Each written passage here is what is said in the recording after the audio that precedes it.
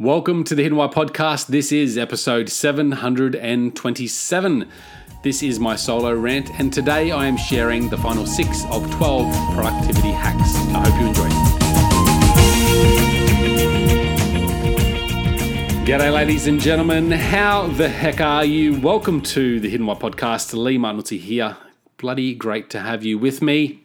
Guys, today I'm sharing the final 6 of 12 productivity hacks, becoming a more productive you, 12 ways to effectiveness. I started last week off with the first 6, and this week I'm sharing the final 6. So this is from a blog I wrote some time ago.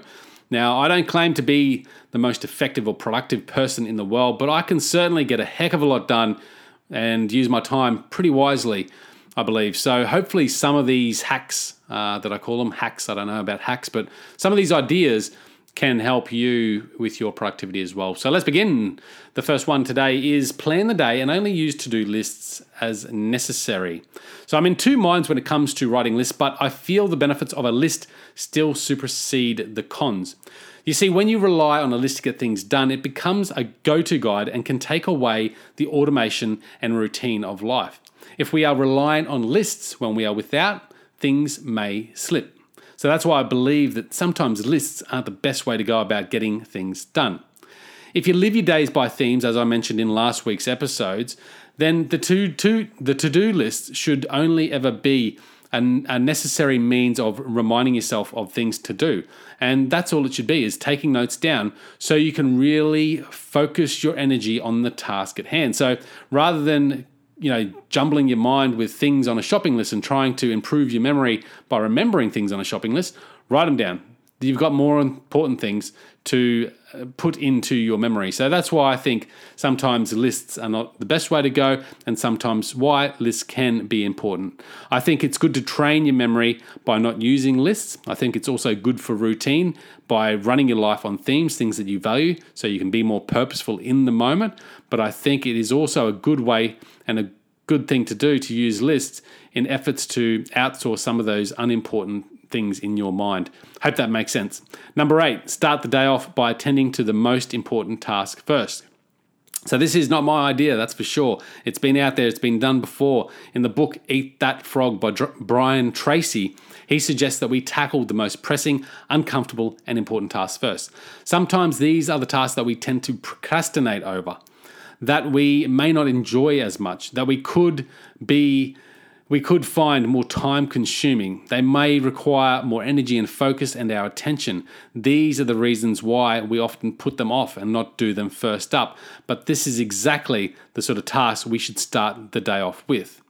And I believe this method works. I've put it into my life. Actually, I remember when I read this, I did things in reverse. I did things exactly as Brian Tracy said most people do them. And when I flipped it around and focused on the most important thing first, I found myself being more productive each day. So don't wait until 6 p.m. to do your exercise. Do it the first thing in the morning. By waiting to the afternoon, not knowing what else may arise throughout the day, you may find your energy and willpower drained and depleted, and then you may just give up and skip the exercise routine in the afternoon. Now, if you're a disciplined mofo, then 6 p.m. works for you, keep doing it. But to me, I find that doing my exercise first up means I know I get it done, but there's also benefits of doing exercise first up. It gives me more energy for all those other tasks for the rest of the day. I think living by themes, what I mentioned last week as well, is very important. And it gives you an idea of what you should perhaps do first as well. Because when you align your activities with what you value in life, what's important to you, and you get those things done first, you just feel bloody good about yourself. So I think by doing those things first can be really beneficial as well. So for me, writing or recording a podcast in the morning is great. Meditation is one of those things that makes me feel good. Focusing on my health certainly gives me energy throughout the rest of the day as well. What you find is when you flip things around, when you focus on the hardest tasks first, you feel more accomplished. Yes, you're not probably ticking as many things off that list that you've got there next to you, but you're focusing on the main one. And what you find is that all those other things that you need to get done in a day become just really bloody easy. So that's a really good productivity hack. Start the day off by attending to the important tasks first. Just get them. 1, 2, 3, go. Just do it. Next one is outsource more. I don't really need to talk about this too much. But we really need to outsource some of those things. Now, I believe when you look at your daily lists, your daily tasks, the things you do, the things that take up a lot of your time, there are lots of things that are important. There are lots more things that are unimportant. And of those things that are unimportant, they chew up a lot of your time. So you need to really look at them and go, okay, what are the 20% of things that are giving me the 80% of the results? Now, those results might be financial results. They might be business results. They might be personal results. They might be about your happiness. What are the 20% of the things I do daily that are bringing me 80% of my happiness? Those are the things you need to do. Don't outsource those things. They're really important. The 80%, the rest of the stuff, the rest of the shit is what we can look at outsourcing. You may first actually look at that and go, well, that 80%, that's just unimportant. I don't know why that's even on my list. I did this task a couple of years ago and it was amazing, all the stuff that I was doing day to day that I just didn't need to do at all, that I threw in the bin and got rid of it. Man, it saved me a lot of energy and time. But there was a lot of things that I still needed to do that were important. They probably weren't bringing me in all the results, but they were still important to what I was doing. But I didn't need to be doing them. It wasn't a good use of my time, so I outsourced them. I had a virtual assistant, and she helped me do a lot of that. She helped alleviate a lot of that work. So where you can is outsource it. Another great example is that I used years ago. I used to iron my shirts, and I was ironing 5 to 6 shirts a week. Man, I hated ironing, but it also took up time. It used to take me an hour and a half of time on a weekend. Now, at this stage, I just had a newborn, I had a child. I wanted to spend my time on the important things. I found a lady that could do it for $1.50 a shirt. I mean, I was crazy. Spending an hour and a half of my time, she could do it a lot quicker than me, this lady, but spending an hour and a half of my time ironing shirts just didn't make sense when I could outsource it for about 10 to $15, a few cups of coffee a week. So those are the things you can look at to outsource. Look at how can I outsource some of the stuff that is important to my life, is important to what I'm trying to achieve here, but get that someone else to do it, maybe more affordably, so I can focus my attention on the critical tasks, on the bigger picture things. Really important tip, outsource where you can. Don't just wait, act, take action. This is procrastination, and the simple formula that I have is 3, 2, 1, go. I'm a big believer in doing what you say you're going to do. Now, this muscle takes time to build. It takes practice, and you have to discipline yourself to build this muscle. But it really does build. And since I wrote this task, I was pretty poor, really. I can't believe I wrote this because, yes, I realized that I needed to take action. And I'm probably always been, someone who takes action more than sits around waiting for things to happen. But still, there was that level of things where I said I was going to do something and didn't do it. I procrastinated. I didn't take action. And one tool that helped me was just counting down 3, 2, 1, go. So when you're lying in bed, for example, you've got the alarm coming off, you need to get up because you want to go for a run or you want to, whatever you want to do in the morning. You've got this ambition. You say to yourself that you're going to get up at 5 o'clock and go do this thing. And then your alarm goes off, you're lying in bed and you're just like, rolling around procrastination. I used to hit that snooze button so often. I was just constantly tapping it. I hardly ever do that anymore. I'm usually up before my alarm, to be honest. But what helps me when I do feel like I'm lying there a little bit too long is go, this is it, Lee, 3, 2, 1, and I just take action. That's what you can do. There is a lot of other hacks there that go around this, but it's a really good formula. Don't negotiate with your mind. Be integral with your word. If you say you're going to do something, do it. When you take action, you'll find yourself being able to do that more often in the future as well. You may not, after taking action, feel that it was the best decision to do, but that doesn't matter. At least you took action. That's what it's all about, taking action. That's hack number 10. Hack number 11, get your energy right. With the right health and fitness, your energy to do things increases dramatically. I've tried and tested this and proven it to myself again and again. Yet by no means am I perfect. I'm still trying to get the energy right, and I'm still working on things, old habits, old behaviors that I'm ironing out that have sapped. I don't even know if that's the right terminology, but they have taken away my energy in the past. So I'm really working on that. But it's so important. Once you have the really good energy, you can get so much more done with your day. So that means, the basics, and I don't need to say it and go into too much detail. Get enough sleep. Get whatever amount of sleep is good for you. Exercise. Make sure your physical health is in good form. Go out there and eat well. Eat as best you can.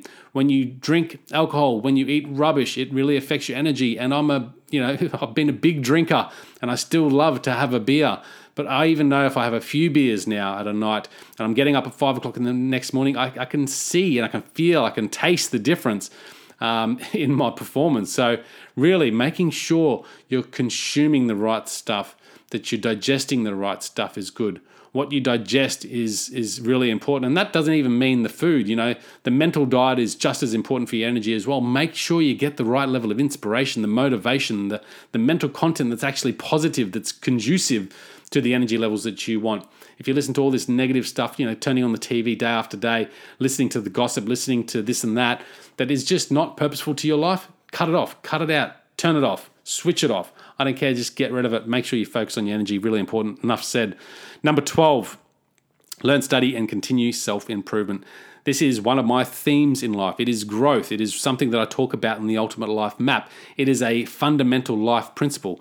We need to constantly be learning and growing. Actually, I just went to a teaching with the local Buddha, the monk up here, and he talked about ignorance. That's one of the 6 inflictions of our lives. And ignorance is really just tuning out. It's the unknown. It's not knowing. And I think, excuse me, I probably don't have the right level of information to give to you today, but really it's tuning out and just ignoring to know. That's what, to me, this is all about. And growth is about the opposite. It's about opening up. It's about being open to learning. It's about being open to growth. And that's what this hack is really all about to me. I think we need to compare ourselves to who we were yesterday, not anyone else. I think that's a really important point. If we can try and aim to be 1% better each day in all or any aspect of life over the course of a year, that's 3,800% improvement. Now, that's just a figure that I got from James Altucher. I don't care how important or accurate it is.